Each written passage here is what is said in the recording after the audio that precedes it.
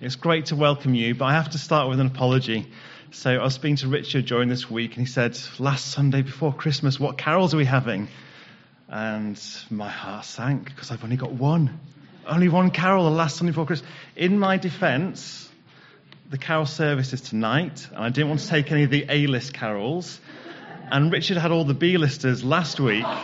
So that's my first. My second defence is actually, in our service this morning, we're moving a few days after the birth of Jesus.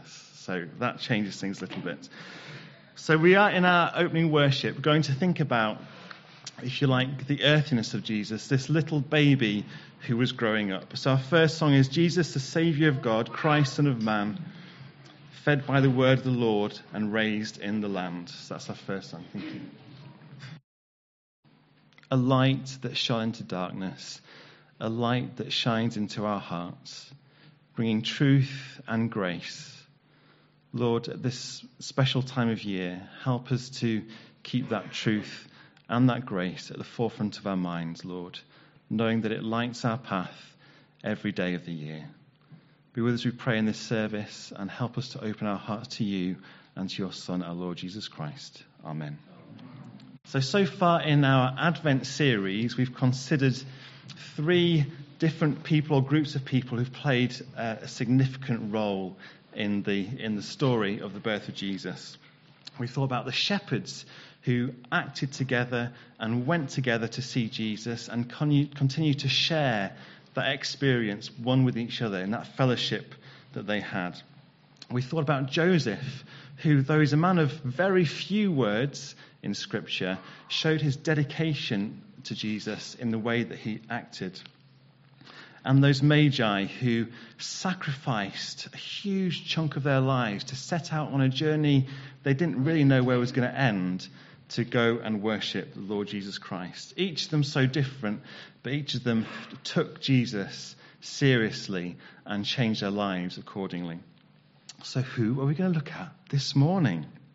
Well, before we do look at the characters we're going to look at this morning, and whilst we've got the younger element with us today, I wanted to celebrate something which I think is really special about church life.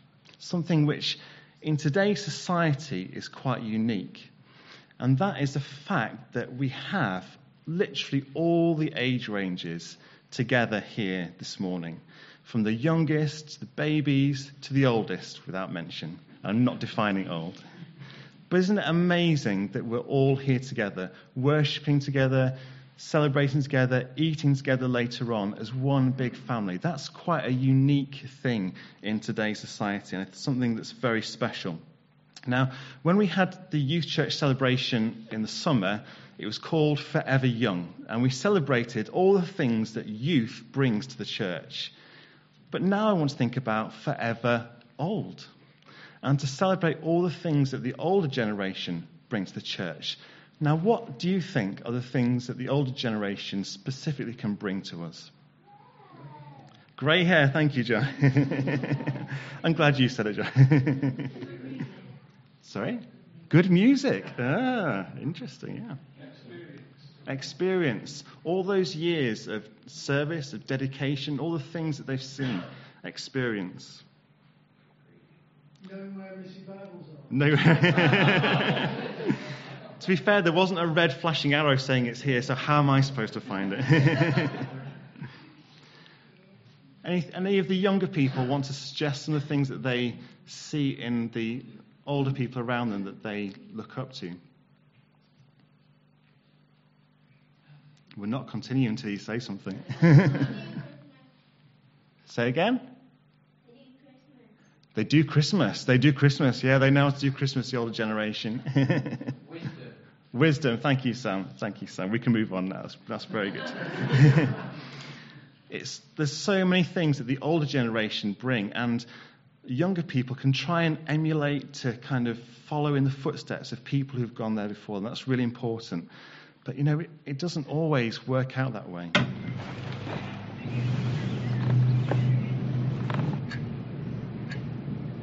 Hello, this is John.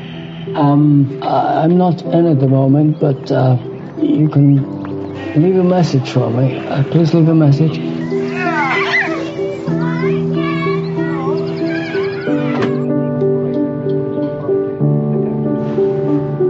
Yeah, hello, this is John. Could you please leave me a message and I'll get back to you when I get back home.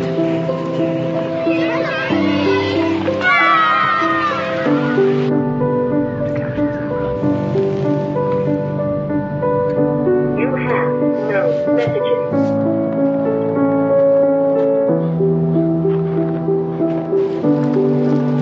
Happy Christmas, darlings. Come in. Merry Christmas. For lonely older people, Christmas can seem like just another day.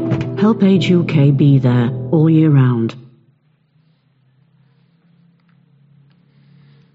Sad that in so often in society, those who have the most wisdom, most experience end up sidelined and ignored because of the business of work life and family life and this life and that life. And it shouldn't be that way. And we shouldn't pretend that that can't happen in a church either. So what I would encourage everyone to do is to be forever old and to embrace the experience that's around us, and especially the young people. You're in a very privileged situation in this church to be able to tap into loving experience. So many young people don't have that. So really take the opportunities that you have to share a little bit of the wisdom that's around you. And on that note, you're welcome to leave and go through to your classes.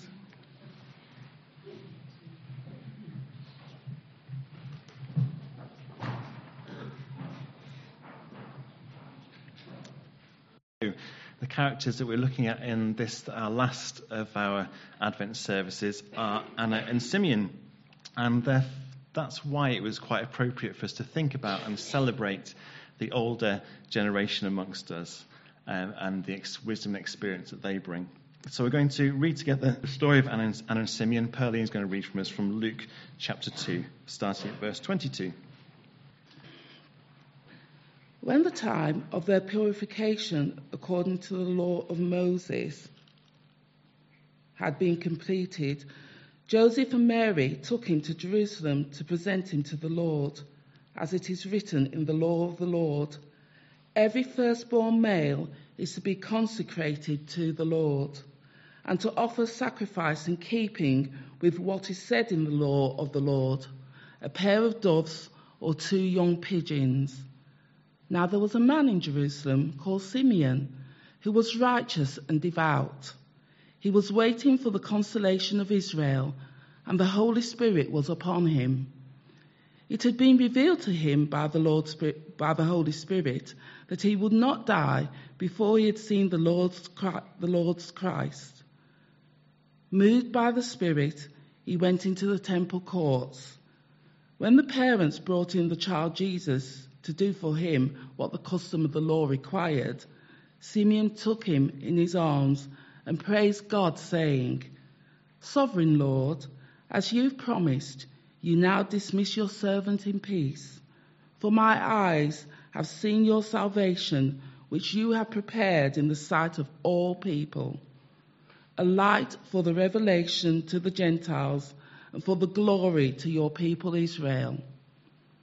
The child's father and mother marveled at what was said about him. Then Simeon blessed them and said to Mary, his mother, "This child is destined to cause the falling and rising of many in Israel, and to be a sign that will be spoken against, so that the thoughts of many hearts will be revealed, and a sword will pierce your own soul too." There was also a prophetess, Anna, the daughter of Phanuel, of the tribe of Asher. She was very old. She had lived with her husband 7 years after her marriage, and then was a widow until she was 84. She never left the temple, but worshipped night and day, fasting and praying. Coming up to them at that very moment, she gave thanks to God and spoke about the child to all who were looking forward to the redemption of Jerusalem. Waiting's not easy, is it? That was just 1 minute. What are you thinking? What's gone wrong? Has he had a seizure? Does someone need to step in? Has the Apple Mac broken? Waiting is not easy. Turning this off is not easy. There we go. One of the great lessons of Anna and Simeon is patient dedication. Day after day, season after season, year after year. All that time of waiting, and on the face of it, no sign of anything happening, no hope, but still dedication day after day.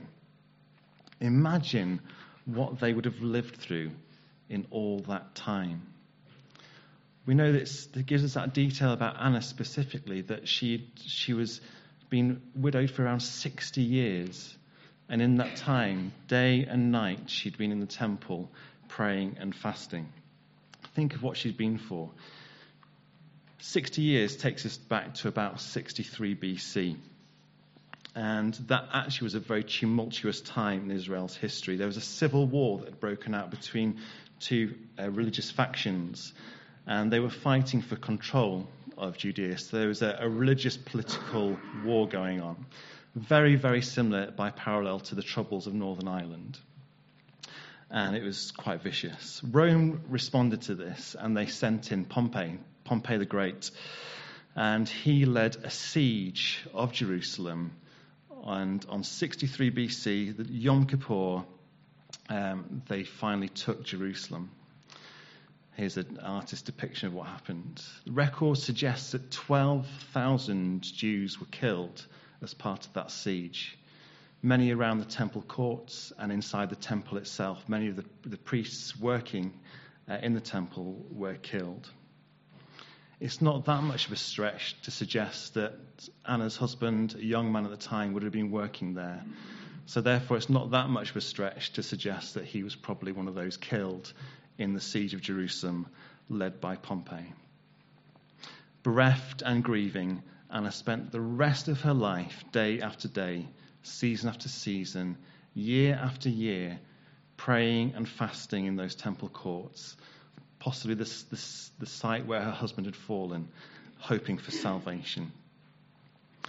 Around 15 years later, 47 BC, a young up-and-coming politician who went by the name of Herod was appointed governor of Galilee.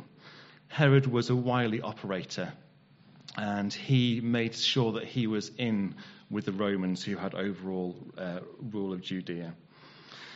A few more years later, 37 BC, and there was a further uprising. And because Herod had built his political power base, the Romans said, "We'll back you, Herod." And Herod became Herod the Great, and he led the conquest to reassert Roman control over Judea and his own kind of puppet kingship. To celebrate his power, he went on a massive rebuilding program throughout the nation of Israel, and the jewel in the crown of that was the new and improved temple that he built.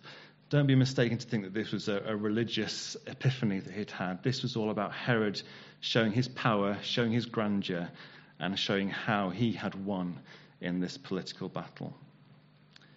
How many times in all those years do you think Anna and Simeon would have felt despondent? What's the point? Seeing all the corruption that was around them, the power battles, the wickedness, watching the wicked prosper all around them.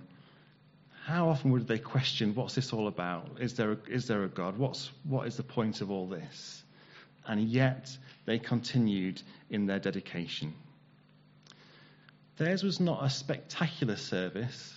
Probably it would have gone unnoticed by most people in the hustle and bustle and the buying and selling and the paraphernalia of temple life, especially as they were the older generation, possibly like that man in the video we watched at the beginning. Maybe they went unnoticed to everyone except for God, who followed their dedication so closely and revealed to them what his salvation was all about. Because their service has been remembered for posterity, and we've remembered it in reading it just now. And just that small section of text that Perlene read for us shows that they just got it. They had heard God's message, they'd understood it, and they knew what to expect. They knew what Messiah was about. They were not shocked by his humble, measly presentation at the church, because they appreciated the contrast with the lofty and proud operations of the temple, and they knew that salvation did not lie there for sure, but in this young couple living off benefits, as we see, bringing this child to try and do the right thing for their faith. There's one detail in this text which gives an inkling as to the kind of poverty that Mary and Joseph were in. If you look at verse 24 of the part that we read in Luke chapter 2, it talks about the sacrifice that Mary and Joseph brought, and it says they came to offer a sacrifice in keeping with what is said in the law of the Lord, a pair of doves and 2 young pigeons. Now, if you want to, just go back to the text that they were following. It's in Leviticus in chapter 12. Leviticus chapter 12 and verse 6, it says, "When the days of purification for a son or daughter are over, she, the mother, is to bring to the priest at the entrance to the tent of meeting a year-old lamb for a burnt offering and a young pigeon or a dove for a sin offering. He shall offer them before the Lord to make atonement for her, and she will be ceremonially clean from her flow of blood. These are the regulations for a woman who gives birth to a boy or a girl. If she can't afford a lamb, she is to bring 2 doves or 2 young pigeons, one for a burnt offering and the other for a sin offering. In this way, the priest will make atonement for her, and she will be clean." So that little detail that Luke records tells us about the background that Mary and Joseph were coming from. The ideal was to bring a lamb and a pigeon. But if you couldn't afford that, if you like the universal credit of its time, you could bring 2 pigeons instead, and that's what they brought. And so they present this baby Jesus to Simeon. And Simeon says, with the wisdom of years of dedication, "Sovereign Lord, as you have promised, you may now dismiss your servant in peace. For my eyes have seen your salvation, which you have prepared in the sight of all people, a light for revelation to the Gentiles and for glory to your people Israel." Simeon just got it, didn't he? In that few words, those few poetic words, he just understood as he gazed down on this baby that this was a gift, not just for his own people, not just to get rid of the corruption of the time, but a gift for the whole world. That beautiful phrase, a light of revelation to the Gentiles and for glory to your people Israel. And Anna, incredible Anna, 84 years old, a life crippled with grief, spending her days and nights fasting and praying without any seeming gain from it for 60 years. But you get the impression she almost bursts with joy at seeing this baby boy, the one who she'd been waiting for. She just got it. And it's worth us thinking about, how do we keep the candle of faith burning day after day, season after season, year after year? How do you do it? What are the things that you do which help keep your dedication going, even if it appears that, for example, the return of Jesus is a long way away? The reality is there are lots and lots of different ways, but you and I have to consciously think about the practice that we put into place to keep the candle burning. We keep it burning through meeting together. Times like this where we join together as a big family. We keep it burning through prayer, through reading the scriptures, through living our faith out in practical ways, through meditation, through letting our faith direct and dictate the decisions that we make in our daily life. All these things are ways of keeping the candle burning. And in this new year, this year of dedication, it's worth consciously saying to yourself, what am I doing? What are the things that are built into my week that help keep my candle burning? This Christmas is an opportunity to think higher, to feel deeper, and to act in a more wide way. One small personal reflection. A year ago, I decided to keep a journal, The Secret Diary of Charles Crawford, aged 41 3/4. I don't write in it every day, but on average, I'd say once or twice a week, I do a couple of paragraphs in this journal. Partly it's because I just cannot live in the present. I'm always thinking about the future, and I recognise that's a bad thing. And so keeping a journal was a way of helping me to appreciate the present. But in addition, it's helped me keep a train of thoughts, little ideas that come to me, things I've read, things I've heard. I can make a note of them and then come back to them, and it's almost like a little conversation with myself. You stupid fool! Don't think that. But little nuggets of ideas, I can follow up on it. I've found a real benefit for that. It might be useful for you too.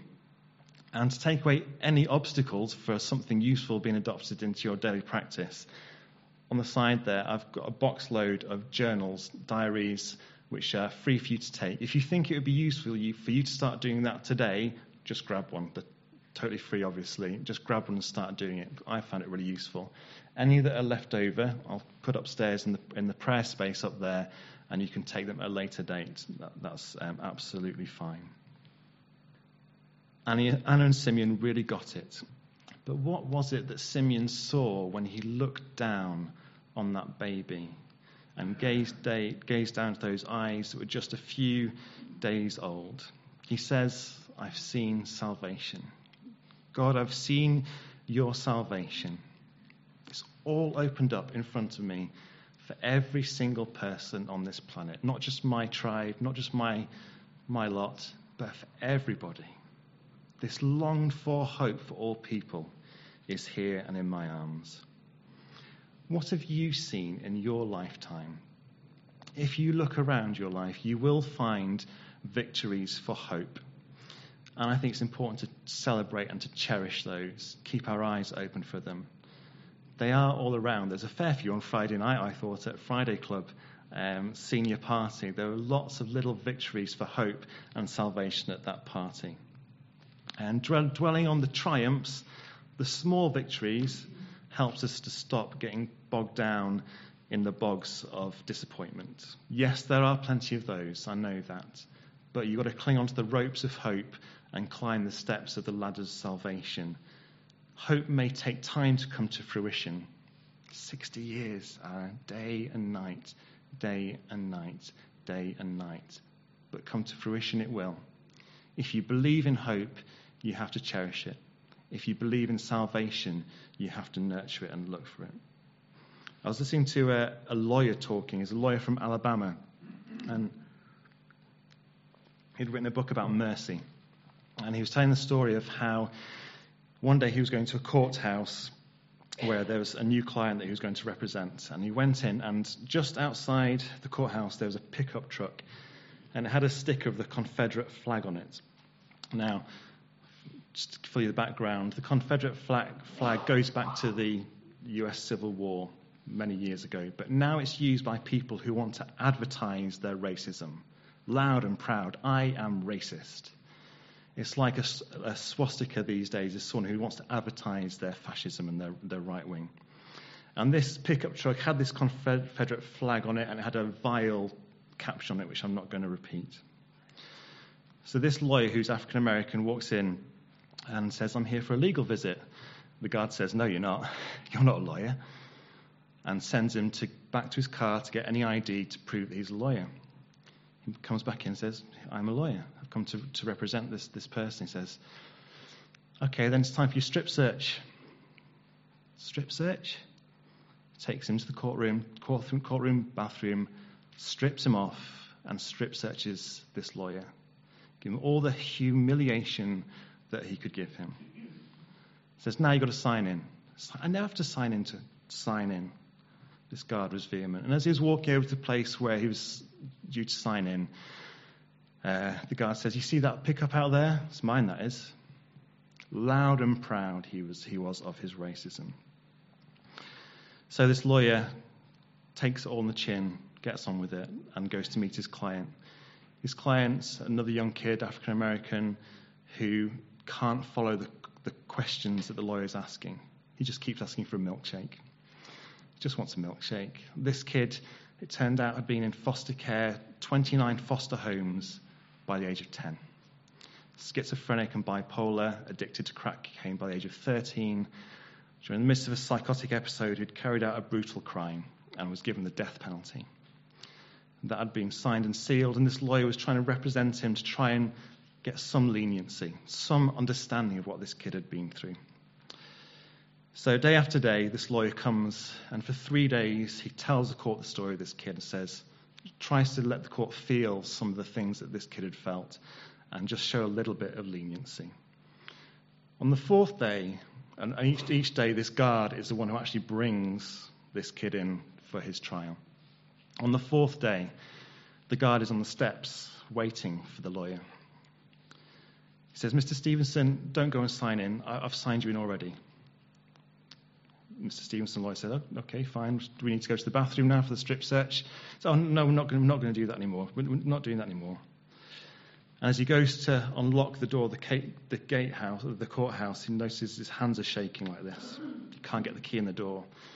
And he turns, his face is entirely red. And he says to the lawyer, "I just want you to know that I think what you're doing is great. Your fight for justice, I think it's amazing. I just want you to keep going, doing what you're doing." The lawyer's, "Come again, what?" He says, "I was brought up in foster care too, and I thought I had it the worst of everyone. But when I've heard this story of this kid, just keep doing what you're doing. Just keep on doing it. And one more thing, I called in at the drive-thru on the way and I've got a milkshake for him." That's hope. Year after year after year. If you believe in hope, you've got to cling to it. If you believe in salvation, you've got to cling to it because it's so precious, it's so powerful. There are echoes of what Simeon says back in Isaiah chapter 52. You might want to turn to that. Isaiah chapter 52, it's a fantastic passage. Starting at verse 7, "How beautiful on the mountains are the feet of those who bring good news, who proclaim peace, who bring good tidings, who proclaim salvation, who say to Zion, 'Your God reigns.' Listen, your watchmen lift up their voices. Together they shout for joy.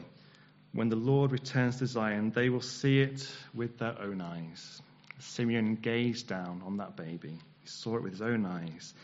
"They'll burst into songs of joy together, you ruins of Jerusalem, for the Lord has comforted his people.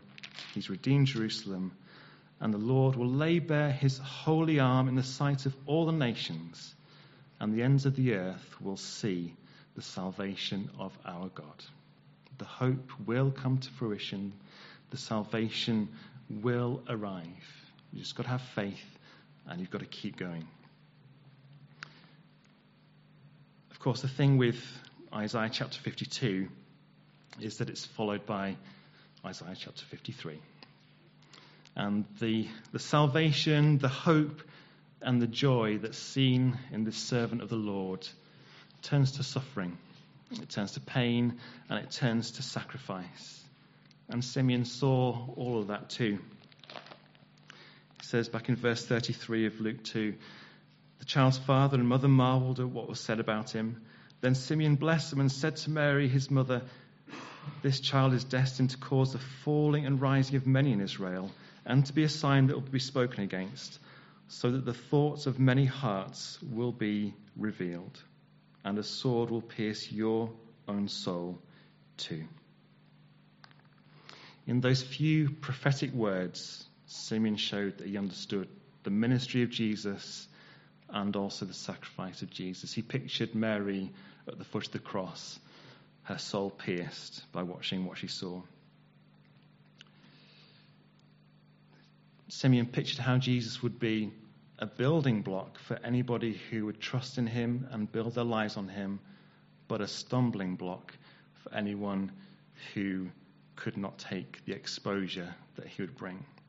His words make us see ourselves how we are, naked, without any pretense, no hiding, no games, no masks, everything stripped away. And that has its consequences. Those who have malicious motives prefer the darkness. They prefer to act in the shadows. They prefer to act undercover. And so they try to extinguish the light of Jesus forever. They try to get rid of it, to eliminate it, to take the hope out of the hearts of Anna and Simeon and ordinary people like them and quash it, take it away. but they could not seal this salvation in a tomb. They could not keep it buried, because hope, however long it takes, turns to victory and to salvation and to joy and to resurrection. It could not be kept in. As Simeon gazed down on that baby, just a few days old, gazed into its eyes, he knew the pain that was in store, but I think he probably was thinking something like this: isn't he beautiful? Prince of Peace, Son of God, isn't he beautiful? We're going to sing these words together as we prepare to take bread and wine.